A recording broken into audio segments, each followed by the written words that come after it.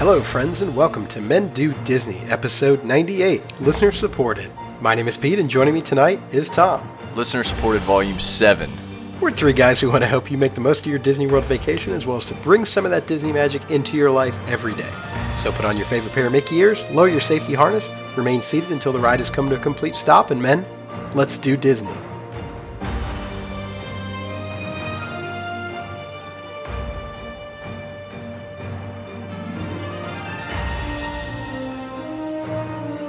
Was that a guess, or do you really know that it's number 7? I mean, I feel like we're in that 5 to 7 range. I mean, look, we're almost at 100 episodes. That feels about right. Like every 20 episodes, we have something like this. It feels like it's been a while since we've done a listener-supported episode. Well, we had a lot of follow-up, I guess, from the last episode, as well as some things we had accumulated from others. Very true. So we will get into that here in just a minute.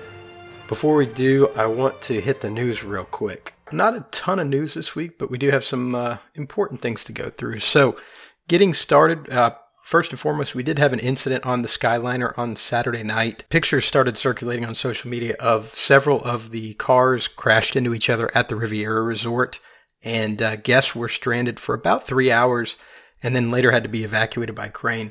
Disney hasn't really announced anything official on why this happened, but they did say that they were looking into it and that the Skyliner does remain closed until further notice.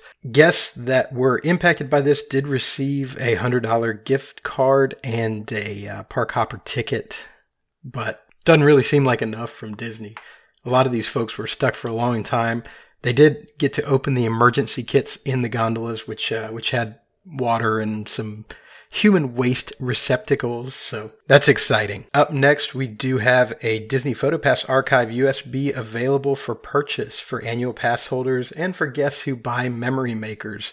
This is going to be a USB with all of your Disney Vacation PhotoPass pictures on it, and it is available for a purchase price of $35. This downloads all your pictures. You don't have to worry about saving them, anything like that. Just plug it into your computer and all your pictures are there. Primeval Whirl is open again. It opened on Friday. What we heard is that it is open, but its status keeps going from open to close and back again. So no telling what they're trying to do with this attraction or what exactly it's going to happen with it. I wouldn't plan on riding it if you are going down there. Disney also released on Friday the 2020 resort hotel offers. Most hotels have a 25% discount from January through April when you book by January 1st. There is also free dining. Again, that is good most nights between January 1st and March 7th. Again, when you book by January 1st. And this is when you have to buy a non-discounted 3-day, 3-night package. So no telling why they've announced this. I guess crowd levels are just not what they've expected. Epcot Forever did start this past week. I have not seen it in person, obviously, haven't been down at Disney, but did watch the first night. I like it. It's very nostalgic Disney. I think it's fine for the year or whatever that it's going to be here. We'll see how people enjoy it. I will say that I do like Illuminations more, but this is new, and it's not going to be around that long. So it's certainly no Rivers of Light. I'll give it that. And then finally, it looks like food and beverage prices have increased across Disney World. We've just seen a lot of stuff go up, 10 cents, 20 cents, 15 cents here and there. Drinks, food. I mean, it's pretty much across the board. Another big price increase, actually up $1. The refillable mugs that you get staying at the resorts, the price of those has gone up $1 from $18.99 to $19.99. And I swear I remember when these things used to be $13 or $14 for the length of your stay. Well, now they're up to $20. That is really all the news that we've got for this week. Well, before we get into our listener questions, let's pause for just a minute to hear from our sponsor, Kingdom Strollers. So your family is coming to Orlando, and the thought of lugging your stroller onto the plane isn't your idea of fun. But you're smart enough to know that conquering the theme parks of Orlando without a stroller for your kids could be a vacation killer. As parents ourselves, we get it. You're not asking for much. You just want the convenience of a clean, affordable stroller or crib delivered to your hotel or vacation home, ready to use. Welcome to Kingdom Strollers. a Disney-featured stroller and crib provider that does exactly what you're looking for at a great price. To book your stroller or crib, just click on the item you'd like to reserve and select the dates for your rental. We run a tight ship, so we will never overbook. Next, tell us where you're staying and choose the times for delivery and pickup. Then, choose from helpful free accessories like cooler bags and rain covers. It couldn't be easier. If you have any questions or concerns, you can check our FAQ page or just give us a call. We are always ready to answer your questions. Once you've placed your reservation, there's nothing left to do except count down the days until you're in sunny Florida. So what are you waiting for? Go ahead and book your stroller or crib from Kingdom Strollers today. Okay, so let's get started. For those of you new, pretty simple. You write in your questions. We take the time every, like Tom said, 20, 25, 30 episodes, whatever. Whenever it tickles our pickle, we take the time to answer some of your questions. And we've got several tonight to answer that came from our last episode on Galaxy's Edge. I'm kind of excited about this. I feel like we're in the know about Galaxy's Edge, right? I mean, it hasn't been open that long. I feel like I missed the boat on Pandora when it opened. It took me like a year to get there.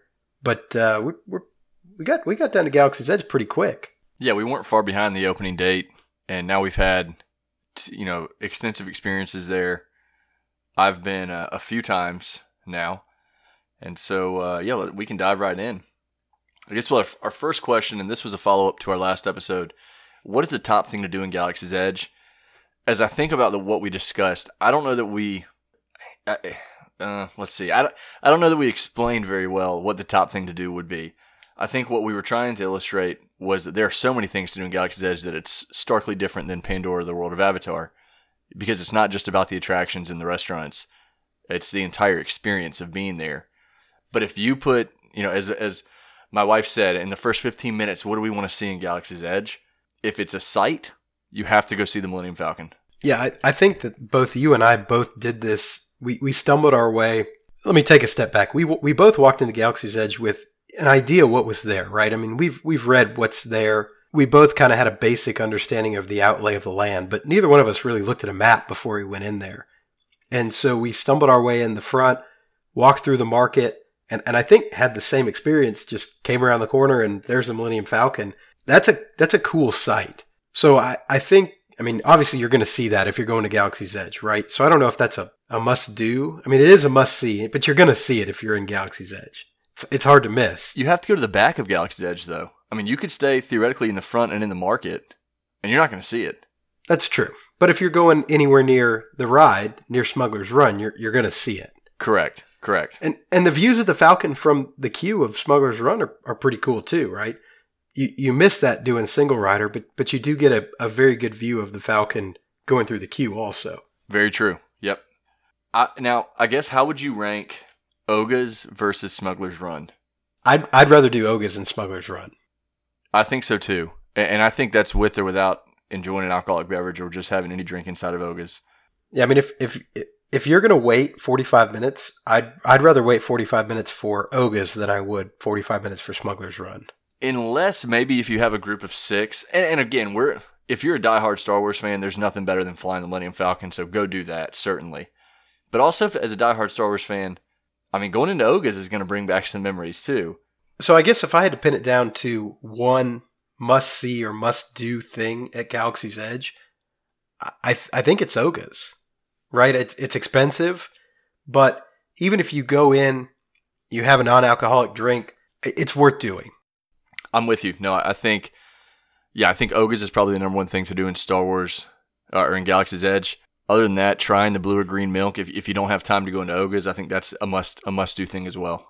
Just overall, go in, just wander, because it really does feel big and it feels alive. See what you can find. Have interactions with cast members. All those are things to do that you're going to do just kind of naturally and organically when you go through the land. Now, this answer may change once Rise of the Resistance opens. Everything that we've heard, and we've talked to a couple of cast members about it, everything that we've heard is that this is supposed to be the biggest and best thing that Disney's ever done. So we'll see where that comes out, or how this answer changes and evolves once that ride opens in December. Yeah, I think that's a very good way to put it. I mean, we can only judge what is there today, and we're treating this as if you're going to Disney World before Rise of Resistance opens in December. But kind of along the same lines, we had another question. We spoke extensively about Oga's Cantina, obviously, in our last episode.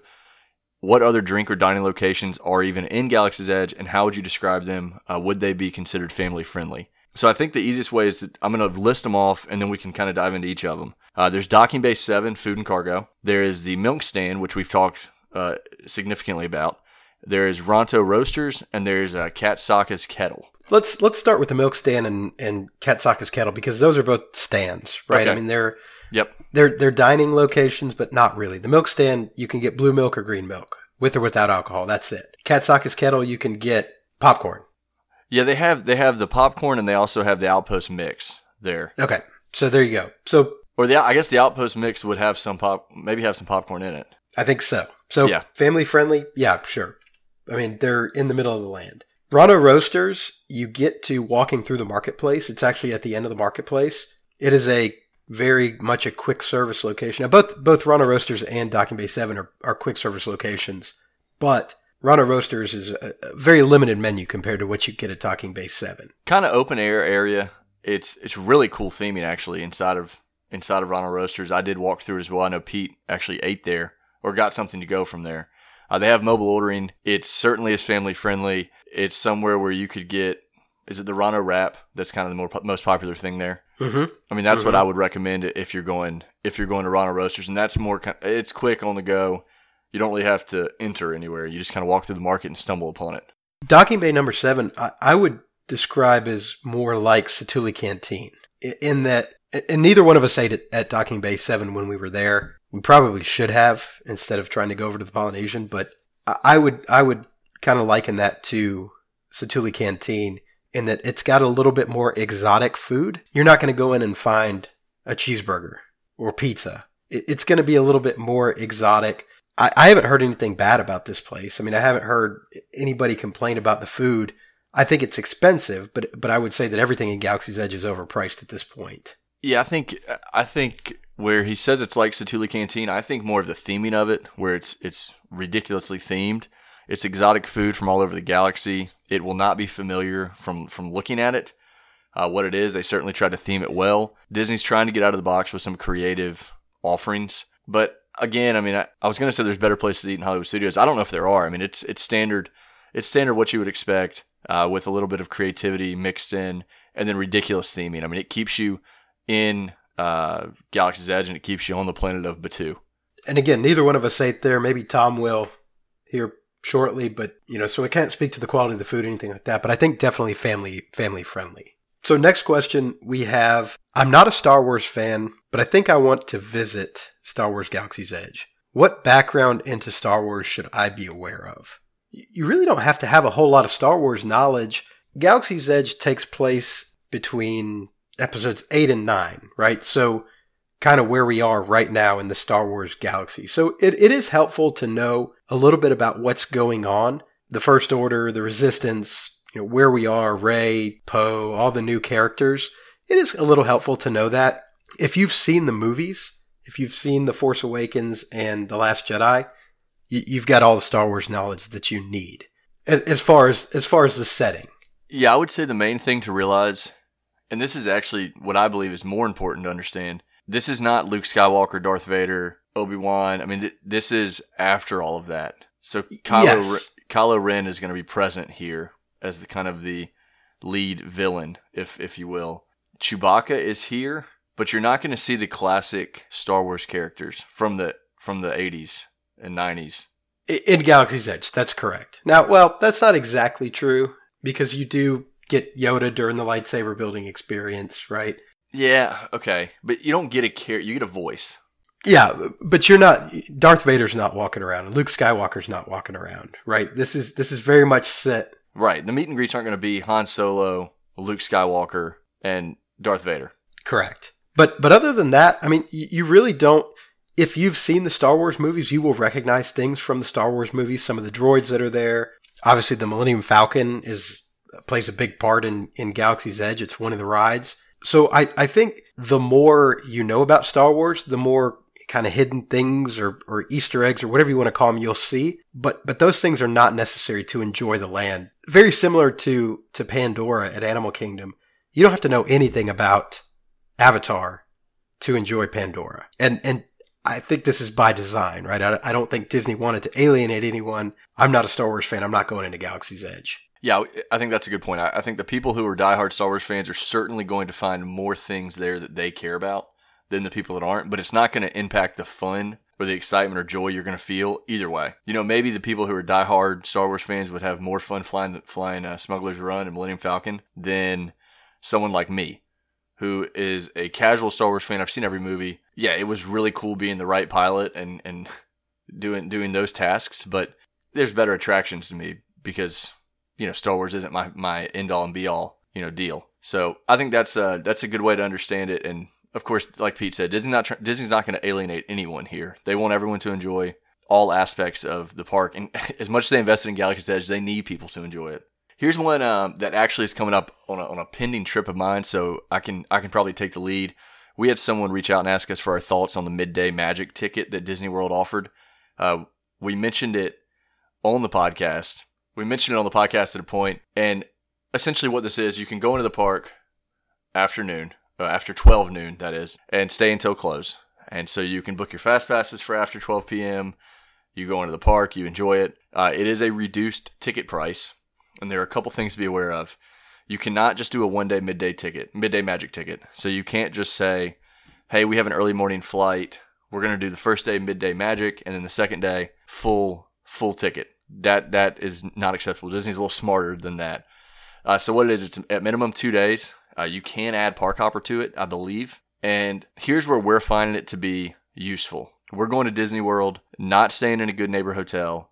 So we rented a house down in Orlando. And we're going for the race. We're going for I think it's the Princess Half Marathon is what my wife's running. And at first we were going to buy full tickets, going to the park as early as we could in the morning, which I understand we would not be able to use the extra morning magic hours. Then I realized, hey guys, we can save a little bit of money by buying these Midday Magic tickets, go in at noon every day, set our fast passes up for the afternoon, set them up right there from 12:05, 1:05, 2:05. And have a better chance of getting 6 or 9 people together on a fast pass. So that's where I think it's beneficial. Being the early morning guy that I am at Disney World, it's going to kill me to not go in until noon, but I think it works for that trip. Another thought, if you like to sleep in, or you've been to Disney World tons of times and you'd rather do other things in the morning, maybe consider this. I just understand it's at minimum 2 days you do have to purchase this ticket. Yeah, the only thing I'll say on this is, while you do save a little bit of money, it's not that much money. Right, it's on a 2-day ticket. It's $50. Yeah, it's not a ton of money. But the way we looked at it was, like I said, I mean, so we're running you have the first day. That Friday night, I think we're going just to Not So Scary. Then Saturday, we were saying, okay, we can sleep in, stay up real late at Not So Scary, and go into, I think, Hollywood Studios on Saturday. Then they run the race Sunday morning, and so it's like, well, they wanted to go back and nap anyway. The World Showcase is primarily what that group wants to do, and in that case, you're not really missing a ton. So that's how we came to the decision to buy it. Now, my wife and I obviously are annual pass holders. I would be surprised if I don't sneak into the park before noon on many of those days. But that was our thought process behind it. But I'm with you, Pete. I wouldn't buy it for myself personally, but I do understand its value in situations like this. Fair enough. Next question. You guys were just at Food and Wine recently. What were your top must-have food and wine items? And I think we kind of hit on this in our last episode, but Tom, what are your must-haves at Food and Wine? Off the top of my head, I mean, the one thing I think you have to try and just understand that it's going to be a little bit more expensive is the lobster roll. I think, but we've talked about that a ton. So lobster roll for sure, number one. Pete? As far as must-haves, yeah, the lobster roll's up there. I'm trying to think if there's any. I don't know. I mean, the thing for me about Food and Wine is that I really like to try the new things that come out. So, as far as there being must-haves for me, apart from the lobster roll, I don't know that I really have anything. Maybe the soup from Le Cellier, but that's something that you can get year-round if you actually dine at the restaurant. So I don't know if that's really a Food and Wine specific item. I thought if we're talking about a drink, I thought the beer flight you had in Germany was okay. It was good. I thought it was well worth what you spent on it. I didn't think it was crazy overpriced, and it was 3 totally different tasting beers. 4. Or 4, that's right. I'm sorry. Yeah. By the time I got there, I think maybe a couple of them were done on your plate. But other than that, I mean, I don't know that there's anything that is a must-have for me other than the lobster roll. That's something that I tend to get every time I go back for Food and Wine. But I really do like to try something new every time I go.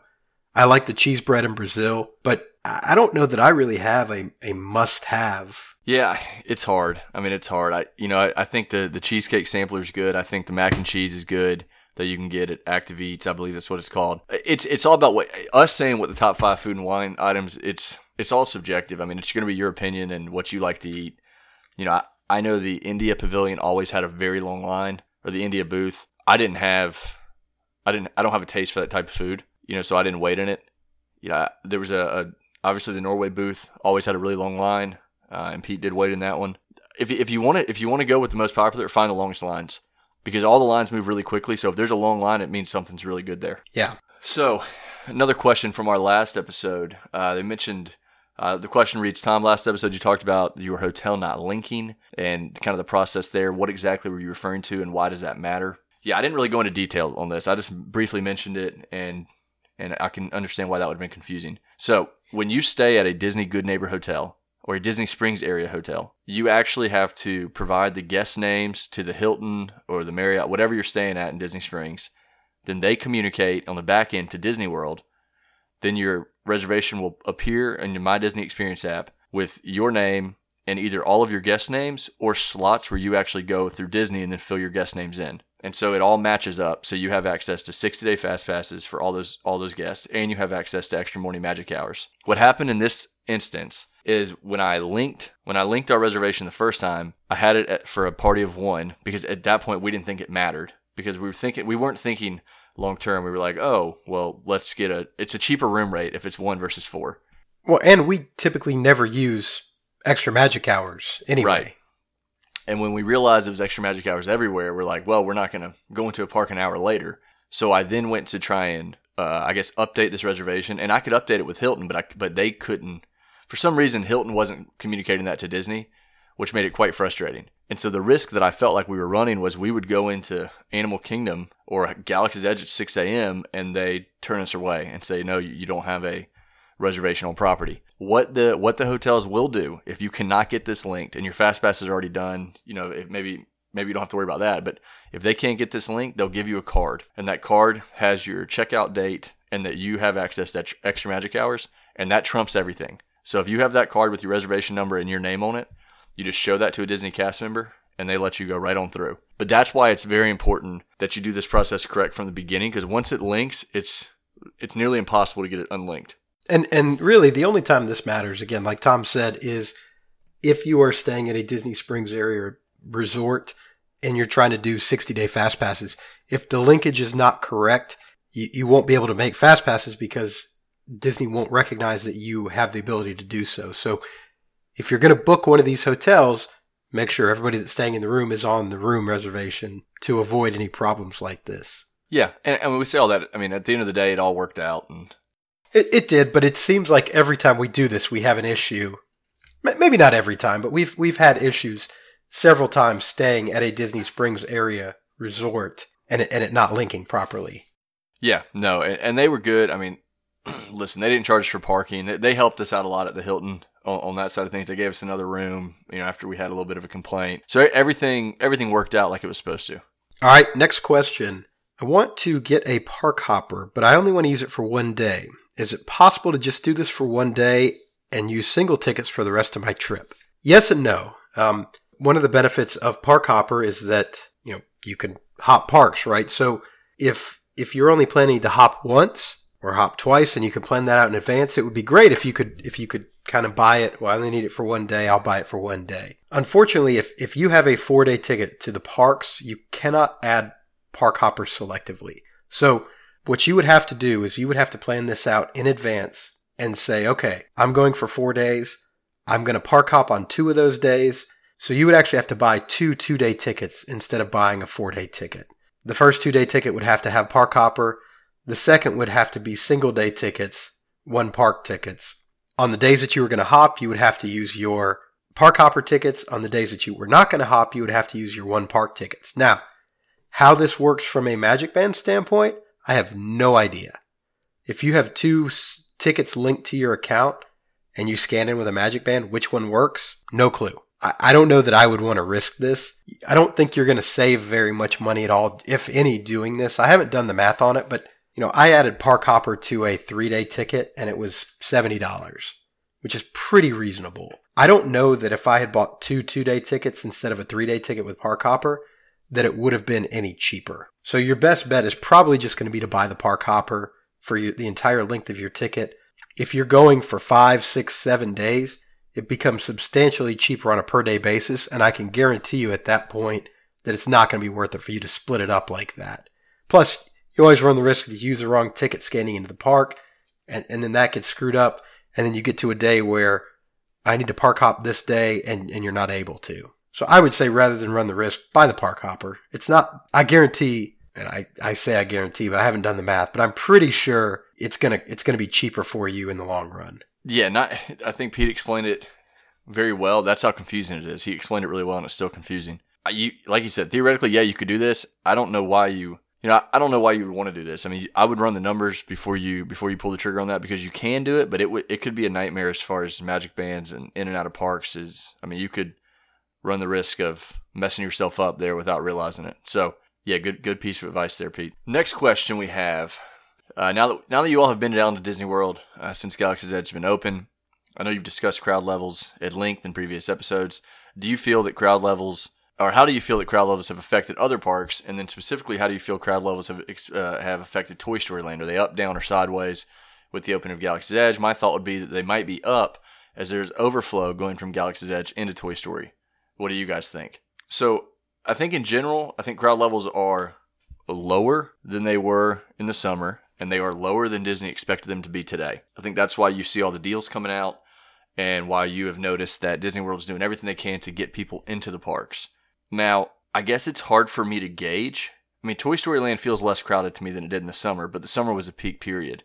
I think in general, Hollywood Studios is probably busier, and a lot of it is Galaxy's Edge related, because you've seen Tower of Terror's line decrease, and you've seen Rock and Roller Coaster's line decrease. I think Food and Wine has something to do with that as well. I mean, you've seen Animal Kingdom's wait times decrease. Magic Kingdom stayed steady. So I would say Toy Story Land is probably sideways to down. I mean, I don't think it's significantly up by any means. I think the overflow is, one, a lot of people can be in Galaxy's Edge at one time. And then two, I think some of them are leaving and going to, leaving in the afternoon and going over to Epcot. Because you got to remember, Hollywood Studios opens at 6 a.m. now. Yeah, and I was going to say that too. I think the fact that Hollywood Studios is open at 6 a.m. really thins out the crowds in the afternoon. Between 1 o'clock and 7 o'clock, 8 o'clock. Park closed really. I went to Hollywood Studios, at noon or so? And nothing had longer than a 40-minute wait when I got there. And granted, I was solo, but I was able to ride every attraction with a Fast Pass. I think 4 o'clock is about when the time hits that it really empties. I got there. But we were still able to get Fast Passes for everything we wanted except for Slinky Dog. Yeah. With 4 of us. Yeah. And the thing with it, even at 4 o'clock, I got there at like 5:15, but when I started looking at 4 o'clock, Smuggler's Run was actually closed. And Tower of Terror still wasn't more than 10 minutes. Rock and Roller Coaster was 20 minutes. Slinky Dog was 40. Toy Story Mania was 15 to 20. And we saw that with 4 people. That's why we didn't use our Fast Pass there. Because it was like, might as well wait standby and try and roll this Fast Pass into something else. So I would say Toy Story Land's probably a little less crowded. Galaxy's Edge, I think holds the crowds well, and they maintain a decent crowd. Oga's is always packed. And like you said, there's so much to do in Galaxy's Edge, and people want to see it and spend time in it, that yes, Hollywood Studios is crowded, but Galaxy's Edge can absorb that. And another point too, and we don't have Fast Pass for Smuggler's Run yet, so that it's hard for I've always said this. It's hard for a standby line to get over 45 to 60 minutes without Fast Pass, and that's what we've seen, anywhere from 25 to 45 minutes. So yeah, I don't know. I think the other parks are definitely down from where Disney expected them to be. I think you can go and have a really enjoyable vacation from a Fast Pass standpoint right now. I think your Magic Kingdom will always be busy. It's because it's Magic Kingdom. I think now's a really good time to go over to Animal Kingdom and try and ride Flight of Passage. Well, and like we talked about, who knows why people are putting off vacations, right? A, is it too expensive? B, are they waiting for Rise of the Resistance to open? C, are they waiting for all this new stuff to open for the 50th anniversary?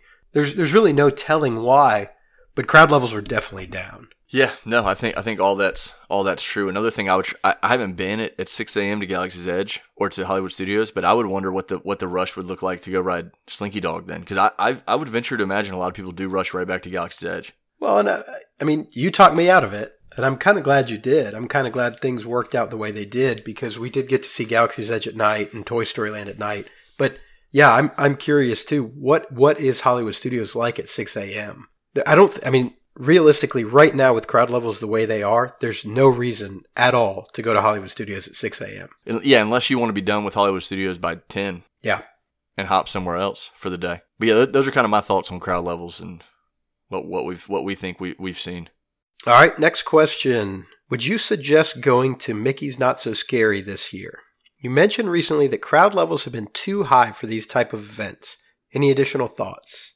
Well, it's tough to say, and we did not do Mickey's Not So Scary. Tom will be soon, but I think that our opinion on this was colored by the Villains event that we went to, and I think that the reason that we made the comment that crowd levels were too high is because the Villains event didn't have anything extra, whereas a Not So Scary or a Very Merry Christmas, there's lots of other stuff to do, right? You've got trick-or-treating, you've got cocoa and cookies, you've got character meet and greets, you've got parades, you've got shows. The Villains didn't have any of that. Yeah, so I think the Disney After Hours events are your best bang for buck right now. I think Villains, because they didn't have shows, they did experience longer wait times. But I will tell you, everything I've watched on Mickey's Not So Scary and paid attention to is they are not selling out, and it still is ridiculously crowded. I mean, you look at it's and we're going. I mean, Pete mentioned that we're going to go because that's going to be our Magic Kingdom day, and we're going to blow it out from 4 o'clock to 1 a.m. But it does not look like what it did when Pete and I went the first time, when we were seriously walking on Space Mountain, for an example. I mean, 20 minutes for Mine Train.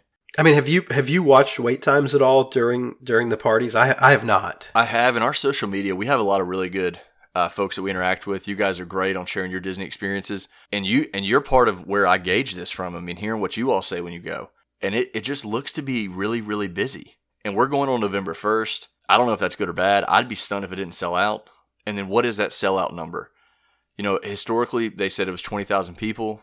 What does Magic Kingdom hold? 50,000, something like that. I mean, I think on any given day, non-peak season, Magic Kingdom's probably not much higher than 30,000. So you're trying to figure it out from that standpoint. Now, there are a lot of character meet and greets.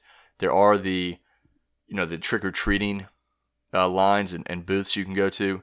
That absorbs some of the crowd. There are multiple parades, shows, fireworks, spectacular. All that does absorb crowd. And if you stay till 1 a.m., you're gonna be able to, you're outlasting folks. I guess the thing is, though, that there are so many more dates this year than there have ever been historically, particularly for Not So Scary. It's really surprising that the crowd levels would be that high. I mean, I guess people are just realizing, hey, this is something that we're going to have to pay for, and they're paying the price, whereas 5 years ago, 6 years ago, they weren't doing that. Well, the other thing, they added and changed some things this year, so it was different than last year. And I think that has piqued some interest, not as much as Disney would have liked, because they wouldn't have given away the $299 come as much as you want ticket. And that's another thing. And that's the other thing. Yeah, exactly. Why would they announce that if crowd levels had been, I guess they're not what they expected, obviously. I don't know. Yeah, I don't know, or maybe they needed that to pay for some of the extra performers that they're adding in.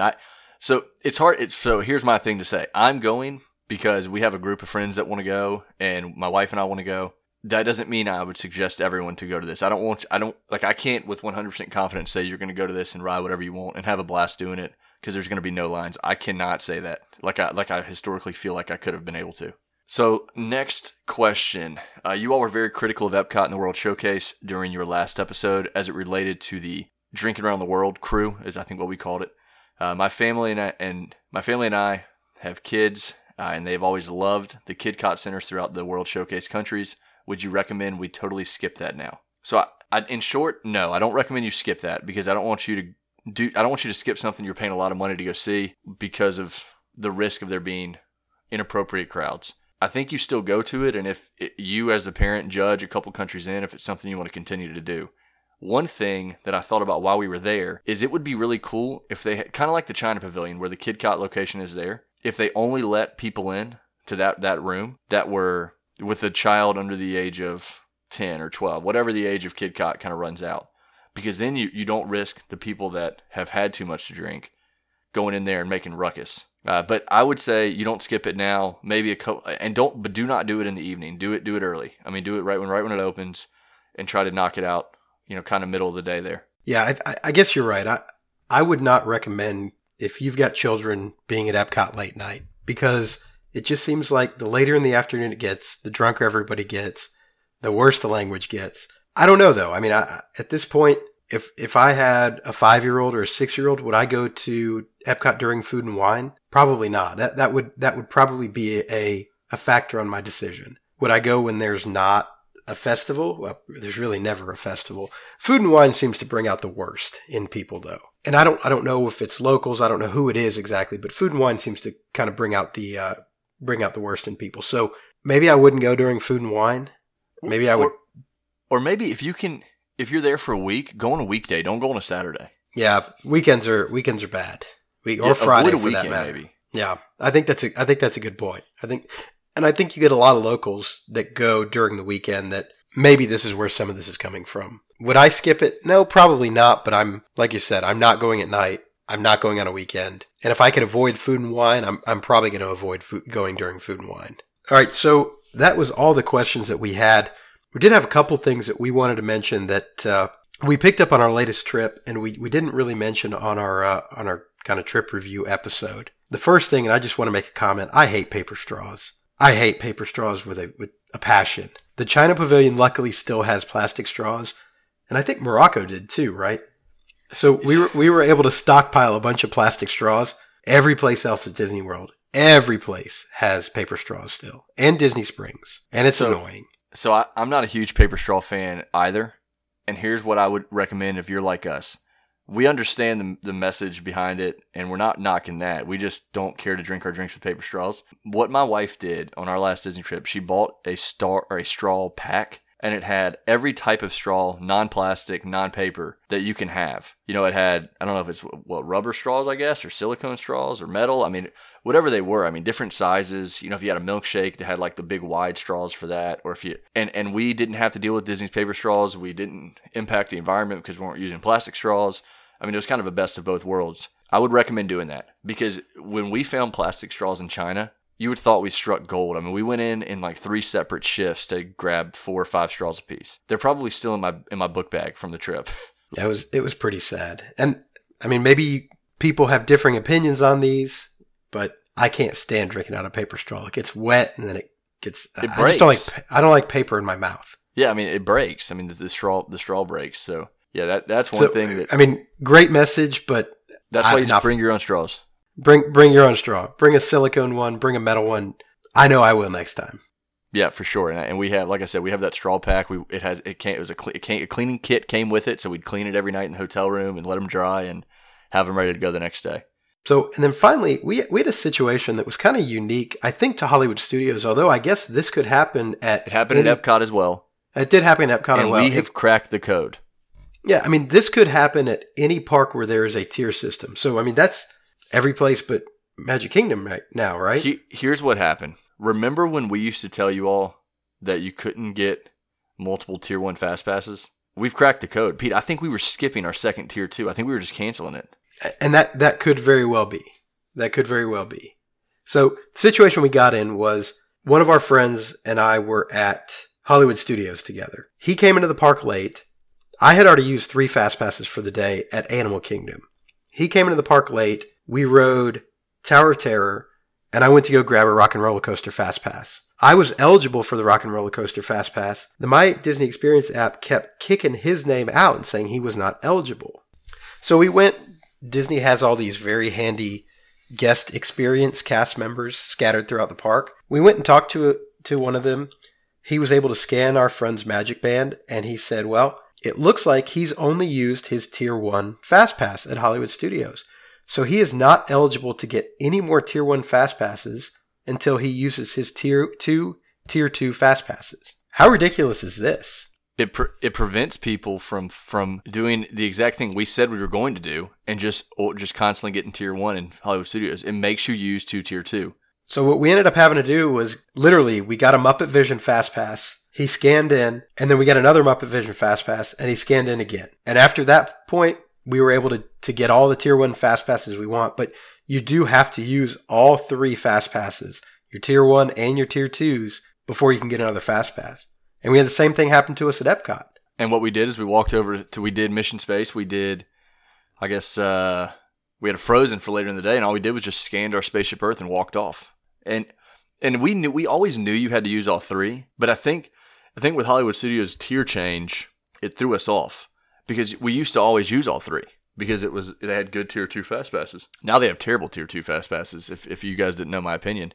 So that's one thing to be aware of. If you're going to Hollywood Studios and thinking, I'm just going to book a Rock and Roller Coaster and a Star Tours, not so fast, my friend. You have to book another tier 2 and scan in before you can book another Tower of Terror, Rock and Roller Coaster, Slinky Dog, or do another park first, like Pete mentioned. So yeah, that was a little interesting, and there's nothing they can do about it. That's what you have to do. You have to use your tier 2 Fast Passes before you can book another tier 1 Fast Pass. The cast member couldn't override it. Nothing he could do about it. Kind of annoying. Yeah, for sure. I mean, it would have been worse if we had to wander all over the park trying to find tier 2 Fast Passes to scan into, but luckily we were able to get 2 Muppet Vision 3D Fast Passes back to back and scan in, but kind of annoying. And yeah, I think this is why we had a problem at Epcot last time as well. I think you're right. So keep on the lookout for that, particularly in light of the tier changes at Epcot.